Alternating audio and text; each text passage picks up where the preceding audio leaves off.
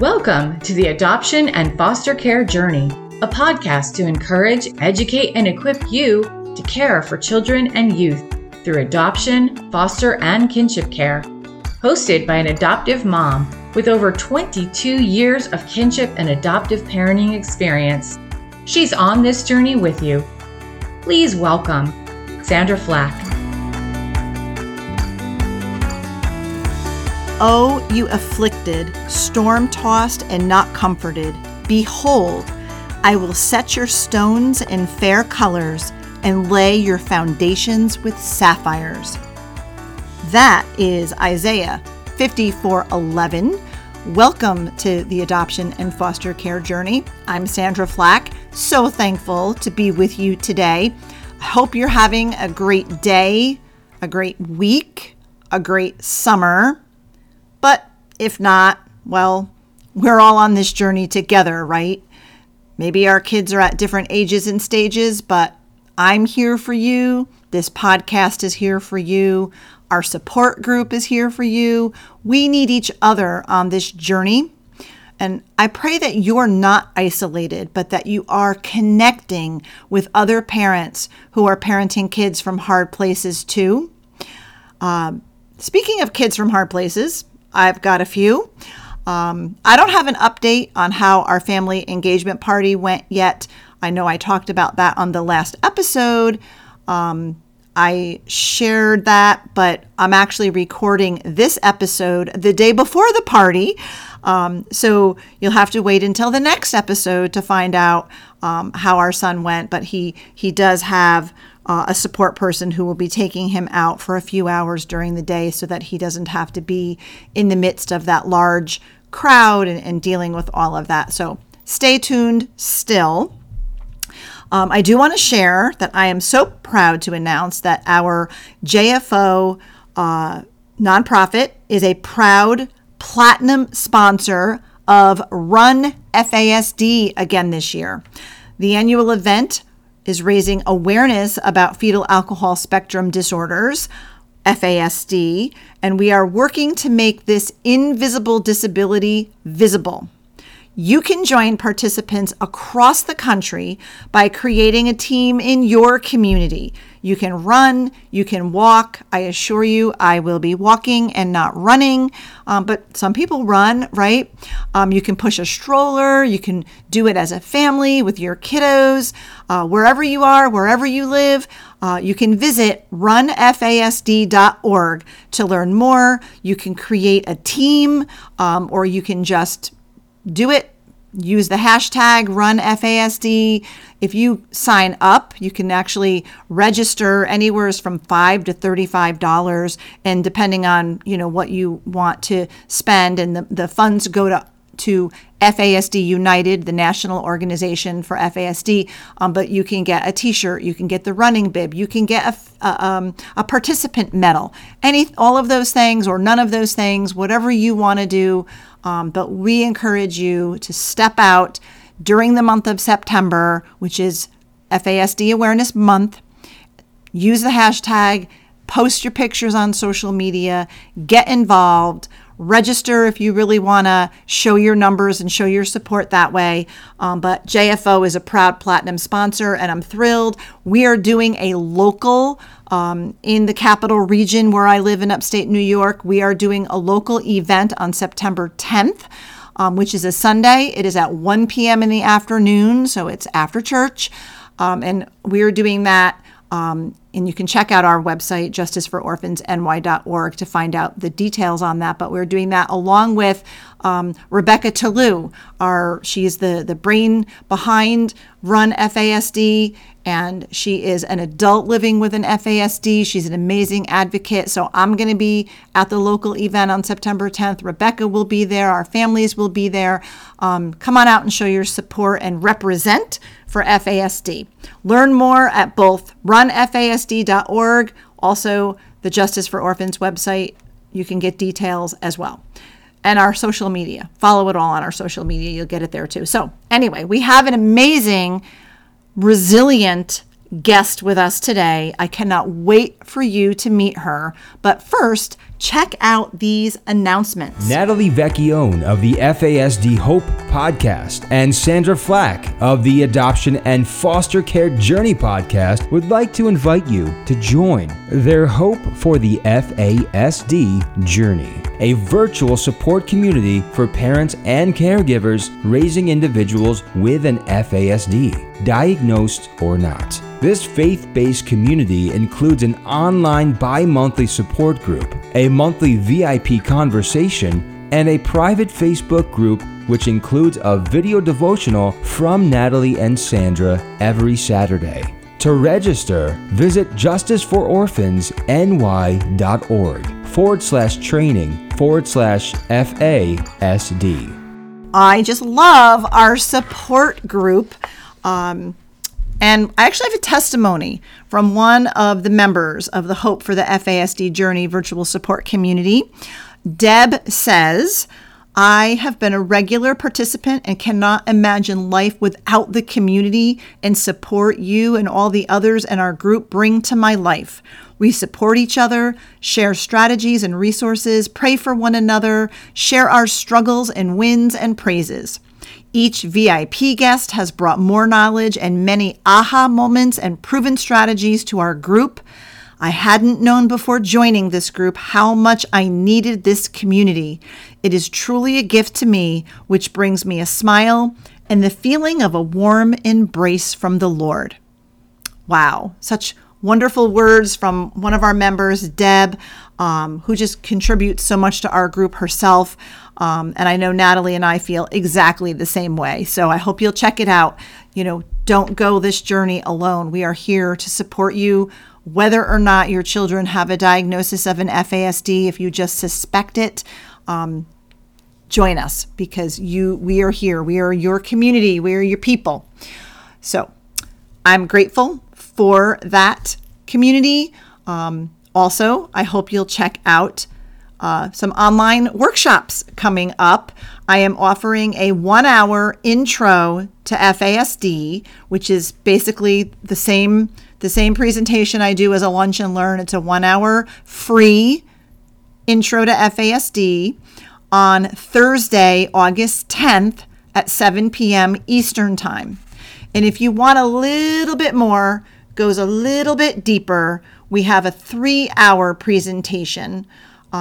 So it's the intro is not a prerequisite because we're going to cover the same stuff in the 3-hour that we do in the intro, but a little bit more. And you get 3 hours worth of content. And it's interactive and live, so you get to actually ask questions and interact. So that one is on the 3-hour. We're trying it out on a Saturday. So it is a 3-hour intro to FASD using the Facets Neurobehavioral Model. That is on Saturday morning, August 19th, 9 a.m. to noon Eastern Time. We do offer certificates of completion for all of our workshops. And if you are a social worker licensed in New York State, we offer CEUs as well. To register for these workshops or to check out all of our available trainings, visit our website, justiceforoorphansny.org. You can click register to register for one of the two that I mentioned, or just click on training and scroll down and you'll see all of the different options that are available for in-person, online. If you're interested in having me come and do an in-person with your group or your families, your agency, I'm available for that, as well as doing online trainings. And there's a link in the show notes to our website as well, so you can find it pretty easily. Also, be sure to subscribe to this podcast or follow it, whatever your platform that you listen to podcasts, however it works there. Become a follower or a subscriber so you don't miss a single episode, and so other adoptive, foster, and kinship caregivers can easily find the show and be encouraged and equipped too. Before we meet our guest today, I had a note here because we are going to be discussing a very sensitive topic, which is child sexual abuse. So if you have little ones around you, or if you or someone within earshot may be triggered by this topic, you should pause the episode and listen at a later time when there's no little ears around, or when you feel like you're in a place where you can listen to this episode safely, securely, where you have that understanding that you're going to be prepared for what you hear in case it's a trigger for you. So now to our guest. Angela Williams is an international leader in the fight against child sexual abuse. As a passionate advocate for children and adult survivors, Angela is constantly invited to speak and write on the issue. She has appeared on Raising America, CNN's Headline News, In Session TV, CBN's The 700 Club, NPR and AFR, and many other local and national media outlets. Angela is an ordained minister and has a master's degree in forensic psychology. She has received such prestigious awards as the 2007 Hearing Children's Voices Award by Safe Path Advocacy Center, the 2011 Woman of Influence by Life Changers Club International, the 2013 Honorary Unsung Heroine Award by Saving Our Children and Families, the 2014 Trinity Cruelty Prevention Award, the 2014 Ruby Seroptimist Award with the Diamond Heart Award by Diamond in the Rough. In 2015, she was inducted into YWCA's Women of Achievement Academy and named Unstoppable Executive Woman of the Year in 2016. Wow, what a resume. Angela herself is a survivor of child sexual abuse. Today, her passion is to see survivors set free from the pain and shame of child sexual abuse and to live their destiny of purpose and peace. Please welcome Angela Williams.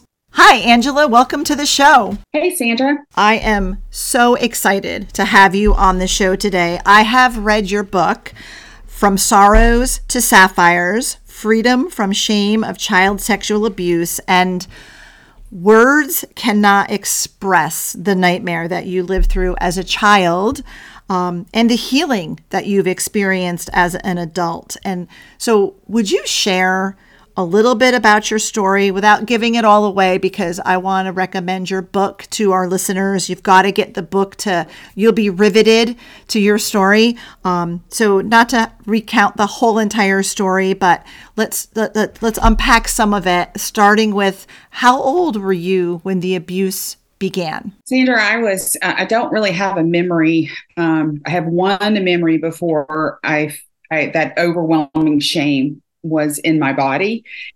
And just backing up of where we were and where we were living, I was about 3 years old of my first memories. And the abuse started with just an overwhelming physical and emotional abuse to gain power over me. And the sexual abuse just intensified from age 3. I can just remember every week something else would happen, or he would do something else. And it was my stepfather who was my abuser. So to make a very long story short, I lived in a minefield of war and hell and all sorts of mind altering, brainwashing, just abuse from the time I was 3 to 17. And my mother, my family, teachers, pediatricians. That's really why I'm so passionate today to educate people, but they all look the other way. Either they didn't have the courage to intervene, they didn't have the tools to intervene, they didn't know what to say or do, but it was obvious, even if you didn't recognize the sexual abuse, the physical abuse, the signs, the bruises, the cuts, the trips to the hospital, all those were very prominent throughout my childhood. So I am, a survivor turned victor over my abuse, but my story is one that is not uncommon here in the world. It's not even our country, in the world. It's not uncommon that a child is sexually abused behind closed doors for multiple years. Yeah. And so from 3 to 17, right? Yes. That is just 14 years of living a nightmare, essentially. How did that end? Like at 17, what happened to cause the abuse to stop? How did you get out of that? There was an impetus. My stepfather just had an explosion, just a very violent explosion. And I think something inside of me just snapped. I had begun, really at probably age 12 or 13, just every year I would try to make a plan to escape, and they would kind of blow up in my face. But at this moment, I just snapped and said, I'm not going to be abused anymore. And it wasn't that I snapped with courage. I actually snapped with an enormous amount of weakness. And it was probably one of the darkest times of my life when I tried to commit suicide. So I ran away that night. Just, I think, in shock. I think my body, my mind was all in shock because as I attempted suicide, and praise God, He saved my life. Just thank you, Jesus. As I made those suicide attempts, that there was a deep longing inside of me just to be free, just to live, just to be free. But I didn't know there was another option. I knew I could never go home. I knew He would kill me. So I just thought death was the only option that night. And so, praise God, He saved my life. And every day has been a step toward the light and a step toward healing and a step toward victory. Yes, praise God, because that you detail those events in your book. And I've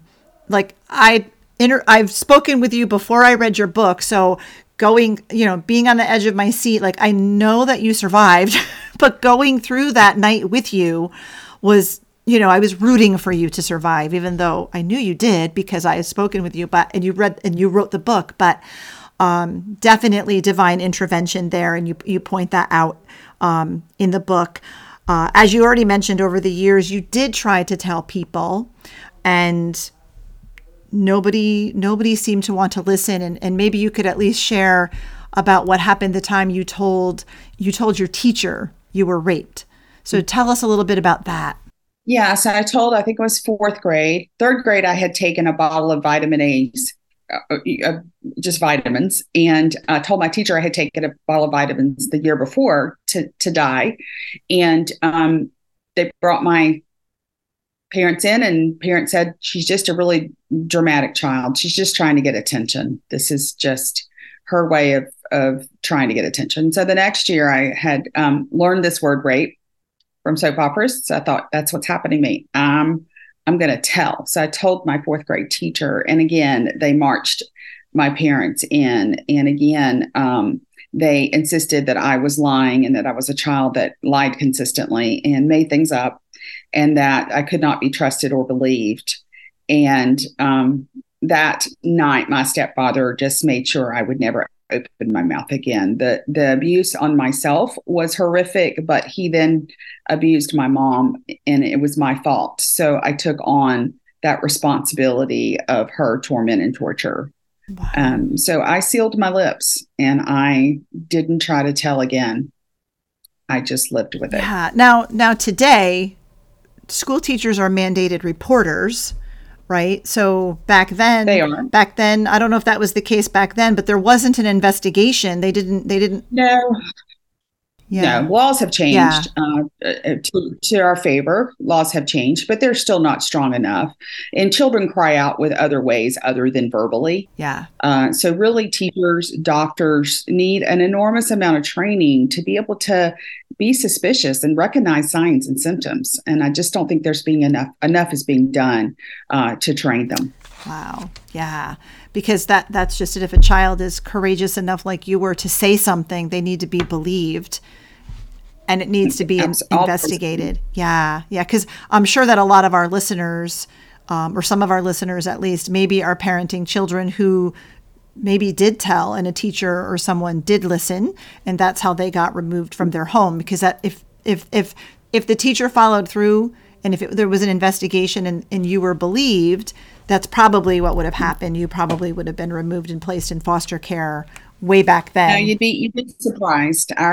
Our system is broken. Sometimes they return the child with a safety plan that's no more than an alarm on a door, and a parent that signs a safety plan. So our system is very broken, especially when it comes to child sexual abuse. And it seems to be the the prominent motive and motivation to keep the family together at all costs. Because as you know, there are so few foster care homes. Yeah. Foster care there's no place for the children. So they think, oh, they're better off here than they are at the next in the next location. So right. Another problem in our system. Yeah, because the trend now really is family preservation and trying to not remove children at all costs. But one would think that putting the child's best interest and their safety, if it comes to allegations of abuse, that they would be taken out of the home, because that would be... Sandra, one would think. One would think. One would think. One would think. Yeah. It's not, in my work of 20 years, I have really seen the system fail children time and time again. Yeah. So why don't people listen to children when they tell? They're terrified. Yeah. They're terrified of the subject. They don't know what to do. They don't know what to say. Sometimes they know the family, and this is a good upstanding family. How could sexual abuse be going on? So they rationalize their own fears and their own responsibility away. And I think that they kind of don't trust the system either. So they think, well, maybe this child's better off being abused than getting in the system, So there are a lot of reasons, but I do think fear is the overwhelming arching reason that people don't address this. They have their own sometimes sexual abuse history that they've never dealt with. Yeah. Just so many reasons. Wow. But my mother in particular just was abused herself. She was in a place of being just a great deal of trauma in her life every day. So she wasn't strong enough to protect herself, so she wasn't strong enough to protect me. Yeah. And I'm sure often that could be the case. But had someone believed you or discovered what was really happening, you would likely have been probably removed from the home and placed in foster care. Like I said, Most of our listeners, adoptive and foster parents, they may be raising children who were sexually abused before coming to them. I looked up some numbers, and I believe it's around 80%. And you may have more accurate numbers, but I found numbers that said 80% of kids in foster care have been sexually abused. Now, it's another whole topic when sometimes the abuse happens in a foster home. That's another topic too, right? But before coming into foster care, right? So it's an extremely relevant topic to our audience.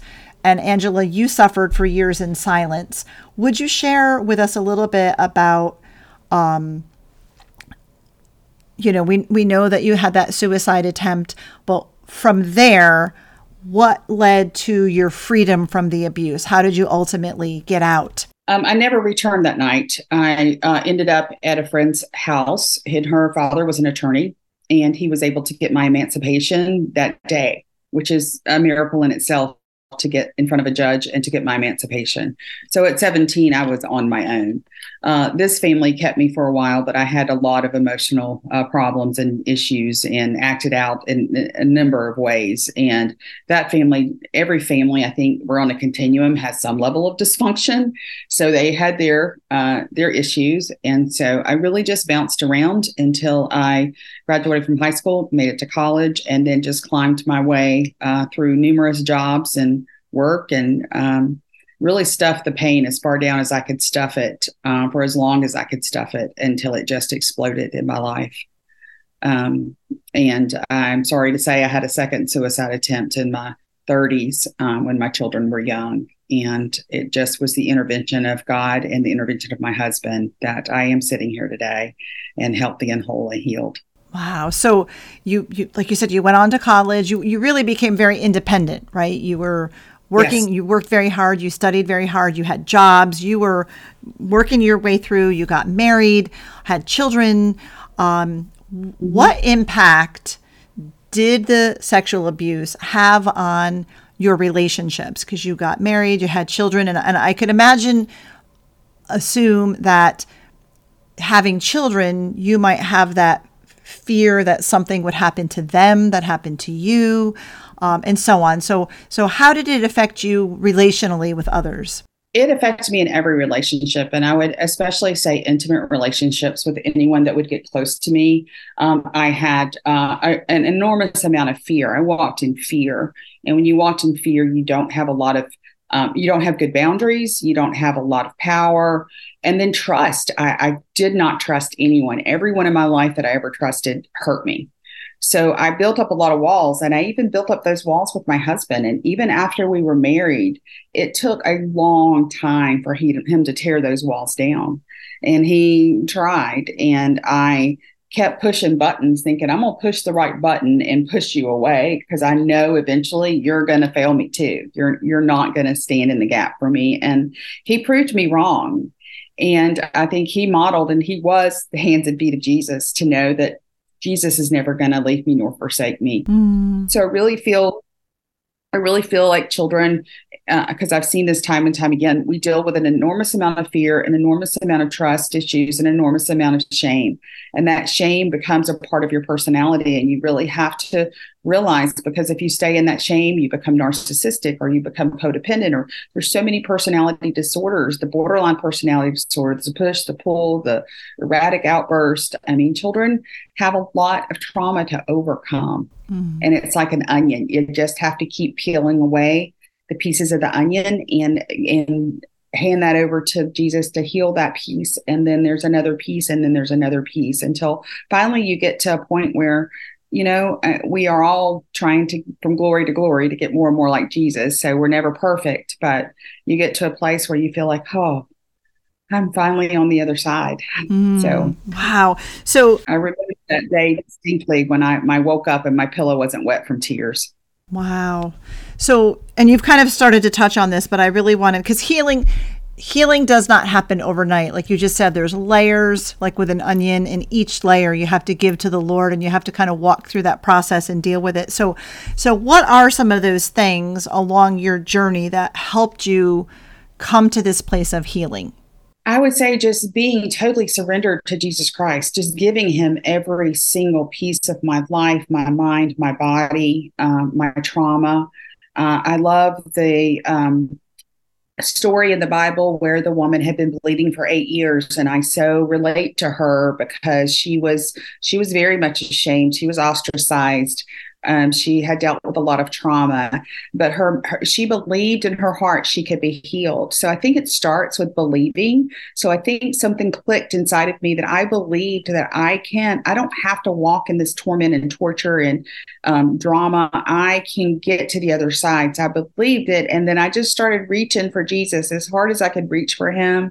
And I think I touched his hem. And I think when I touched his hem, just it opened up the journey of healing that I've been walking ever since. And if I can recognize unhealthy thoughts and unhealthy behaviors, and I can take that to the Lord because I'm not perfect, and say, God, I've had these thoughts creeping in, and I have to say, Satan, get behind me, because Satan comes to kill, steal, and destroy, John 10:10, and we have to constantly be on guard and know that he will use our trauma and use our past to attack us in the future and to try to steal our peace and our joy.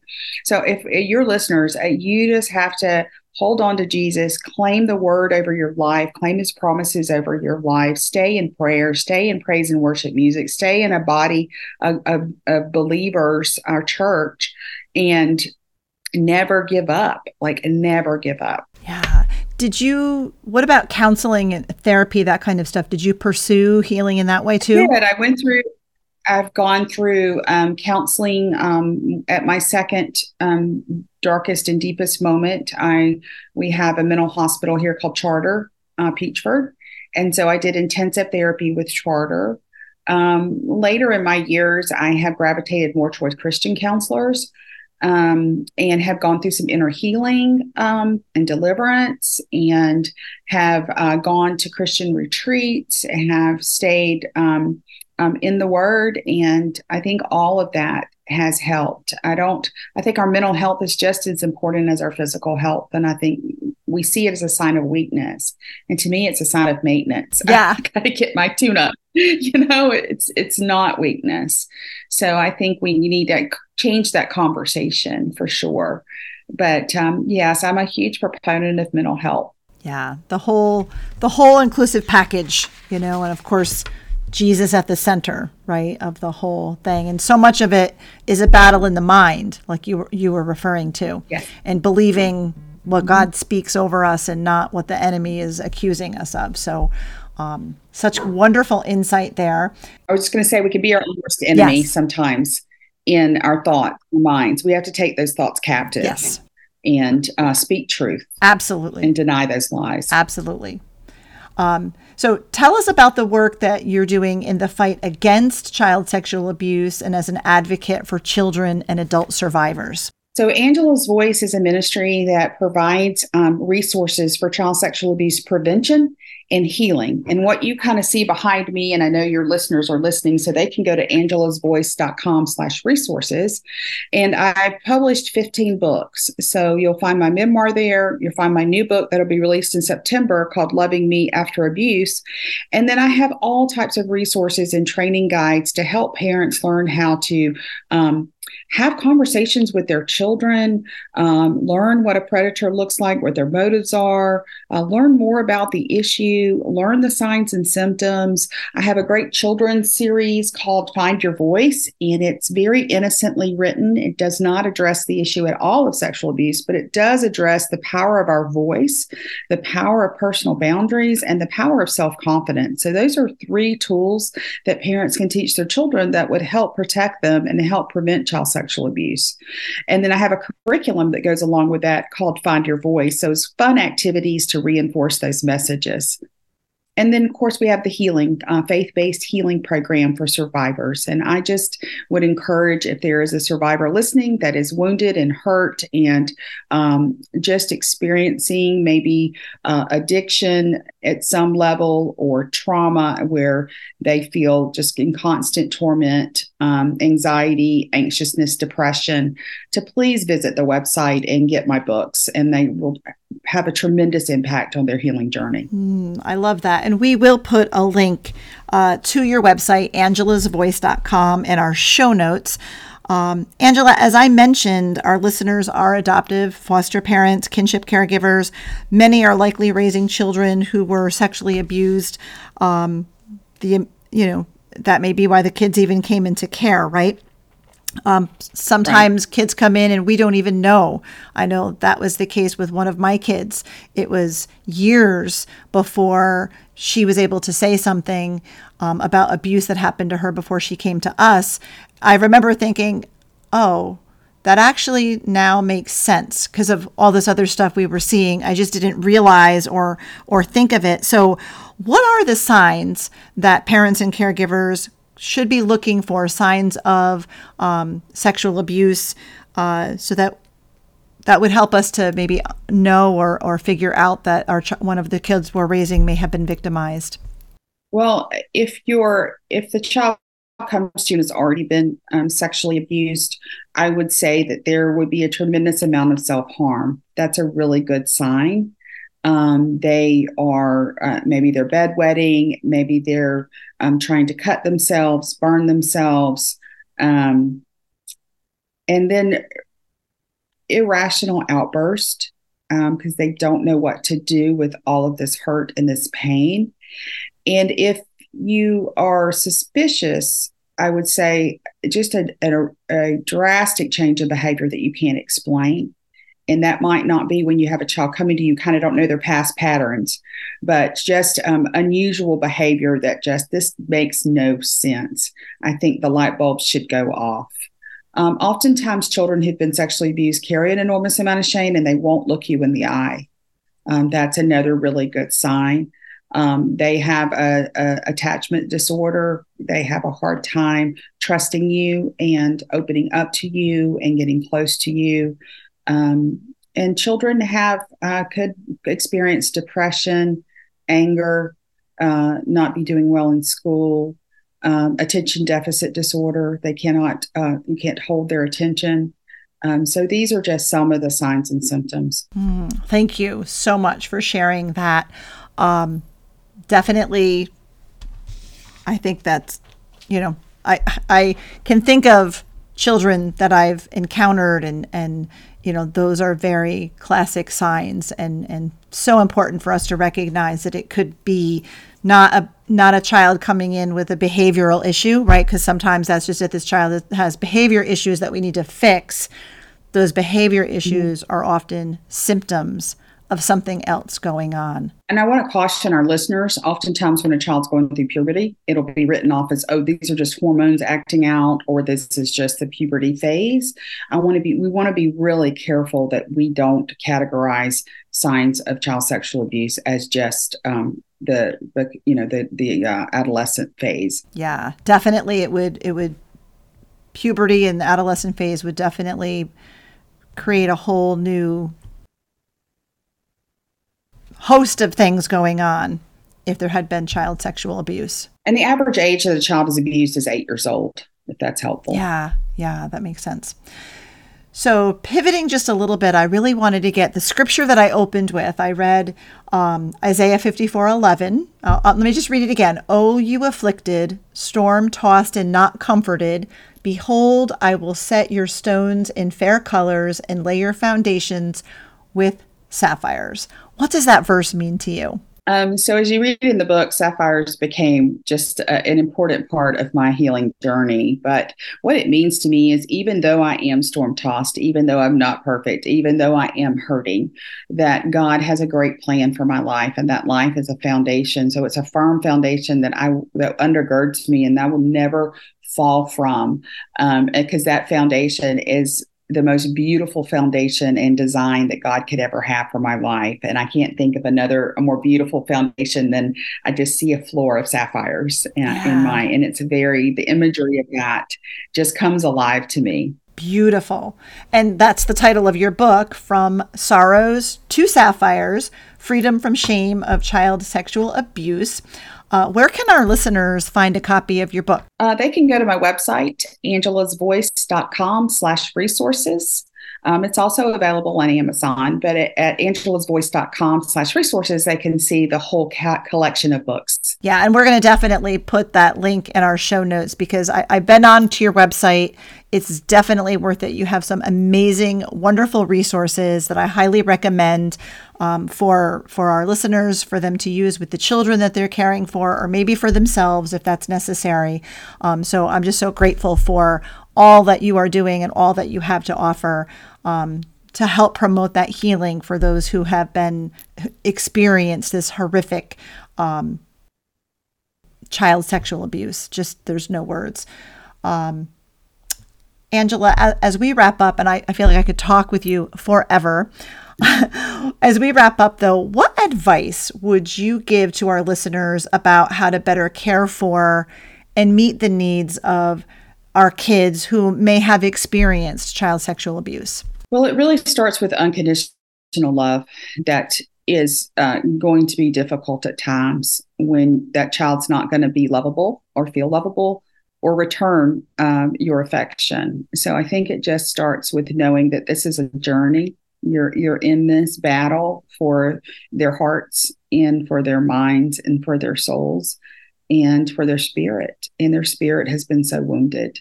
So I guess that would be, if I had one word, it would be unconditional love that's consistent, and to try to help them remove that shame, that shame-based identity. It needs to be freed and move into freedom. And that can be done by consistently telling them that this was not their fault, that what happened to them, a person made a bad choice to sin against them and to take something so precious, which was their innocence, and let them know that innocence can be restored. It's not something that's gone forever, but they have to make a conscious effort to make right choices, to make the best choices. Because so often children do reoffend when they've been sexually abused. They are drawn toward pornography. They are drawn toward, that opens that door to perversion. So parents really need to realize that and not judge them and not condemn them, but keep giving them what's right in God's eyes. Yeah, because you went through all of those years of your abuse. You were believing it was your fault. Yes. Yeah. And that's kind of that's the twist. Part of the twisted part of this is the child feels like it's their fault, and that's where a lot of the shame comes from. Yes. And the perpetrators just reinforce that consistently.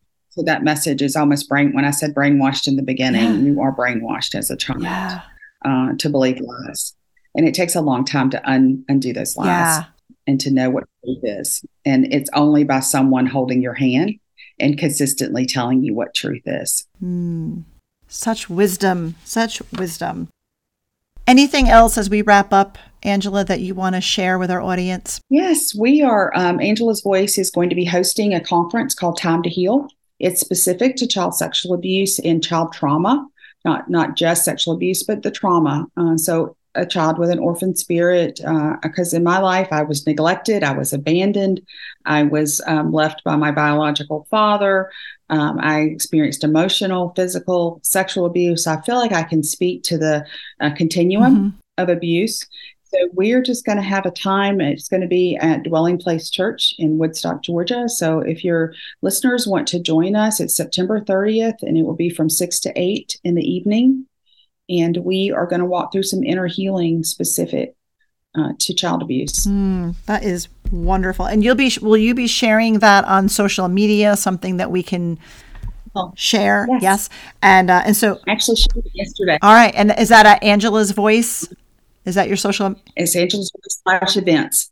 And they can see all of our upcoming events there. And on Facebook, is that, or Facebook, Instagram, is that at Angela's Voice? Angela's Voice. Everything's Angela's Voice. So you can do Instagram, Facebook, LinkedIn. It's all Angela's Voice. Definitely. We're going to make sure Twitter. Our listeners know that, because that would be, and that's an in-person conference. It's not a virtual, correct? I host that person. It's in person. Yes. I feel I'm an in-person kind of girl. I love the contact, and they will need to register. Seating is limited. I'm going to take the first 100 registered. Wow. Incredible. And is this an annual conference that you do? Yes, we're going to do it in the spring and the fall every year. Wonderful. So that is a time to heal. Yes. And it is for survivors of abuse. Of child abuse. And trauma. Yes. Wonderful. So we'll make sure our listeners know about that too. Thank you so much, Angela, for first of all, transparently and vulnerably sharing your story. Your book is a must read, and for sharing today and for all that you're doing on behalf of child sex abuse survivors, victims of trauma. Incredible, vital work. Thank you so much. And thank you for being on the show. Oh, thank you for having me. It's been a joy. It was an honor. Thanks so much. Wow. Thank you for listening to the adoption and foster care journey today. I hope you were inspired by Angela's story. She and I had such a great conversation afterward. When we stopped the recording part of this, and I got to chat with her for a little bit and talk a little bit more in depth about some of those resources. They are faith-based resources, and that you can find on her website, workbooks and things that if you know of someone who was sexually abused as a child, if you know of someone, maybe you are that person and you want to experience some healing finally, or because there are layers to healing, and just because maybe we've experienced some healing doesn't mean that everything's healed. And one of the things that Angela and I were just talking about is she said, like age 30, things start to kind of get out of whack again, and it becomes evident that more healing needs to take place. So, just check out her website, angelasvoice.com. She's got incredible, wonderful resources there that I hope you'll check out. Her book as well. Such an incredible book. I read it. It was one of those books that you just could not put down. The title of the book is From Sorrows to Sapphires, Freedom from the Shame of Child Sexual Abuse. And it is written eloquently, beautifully, transparently, and it's, but again, trigger warning, because it is about child sexual abuse and it is about suicide. So you want to make sure that you read it before you would pass it off to, a child or a young adult or someone in your care. Not a child, but, it would be beneficial to read. So I do recommend it. There is, she talks about her faith all through that. There's scripture in there. All through there she references, and such an incredible story. I hope that you will check it out. She is such an inspiration to me, and I'm sure she will be to you. And in addition to inspiring you, we also like to equip you for your parenting journey. So Angela's got some great resources if you are parenting, caring for a kiddo who was sexually abused, or maybe you're suspecting. You can check out her resources at angelasvoice.com. But if you'd like to learn more about fetal alcohol spectrum disorder, because also more than 80% of children in foster care and adoptive placements have been prenatally exposed to alcohol. Most of the time, we don't know because they are not diagnosed. Super hard to get a diagnosis, but we offer lots of resources here through our website, justicefororphansny.org. In addition to this podcast, we have workshops that you can take on FASD that's great for parents and caregivers and anyone interacting with our children, Sunday school teachers, youth group leaders, school teachers, grandparents, babysitters, and so on, adult children. For those of us like me who have adult biological children who don't quite understand their younger siblings who may have an FASD, we've got lots of resources, including the support group. So check out our website, justicefororphansny.org, for all of those resources. There's a link in the show notes that you can find it easily. And if you're wanting a conversation with me about this, maybe you'd like to schedule a one-on-one Zoom call, maybe you'd like some consultation, some instead of a group workshop that I do in-person and online workshops, but maybe you want something more personalized and one-on-one. We're starting to do those kinds of things. So you can contact me directly if you're looking for something more of a one-on-one. My email address is Sandra Flack, with an H, Flach, at justicefororphansny.org. So I hope you will reach out to me. Remember the Hope for the FASD Journey virtual support community. It's another way that we can walk with you through your parenting journey. Details are also on our website. And again, if you enjoyed the show, please subscribe or follow it. Let your friends know so that they can be encouraged and equipped as well. Find and follow us on Facebook and Instagram at Justice for Orphans. You can find and follow me, Sandra Flack, there as well. And again, I am so grateful that you spent your valuable time with us today. I am thrilled to have you along for the journey. Thank you for listening to this episode of the Adoption and Foster Care Journey podcast, brought to you by Justice for Orphans. We hope you were encouraged today. Please be sure to subscribe to this podcast and leave a review, and share it with your fellow foster and adoptive parent friends so they can be encouraged too. Be sure to find and follow us on Facebook and Instagram at Justice for Orphans, and check out our website for vital resources at justicefororphansny.org.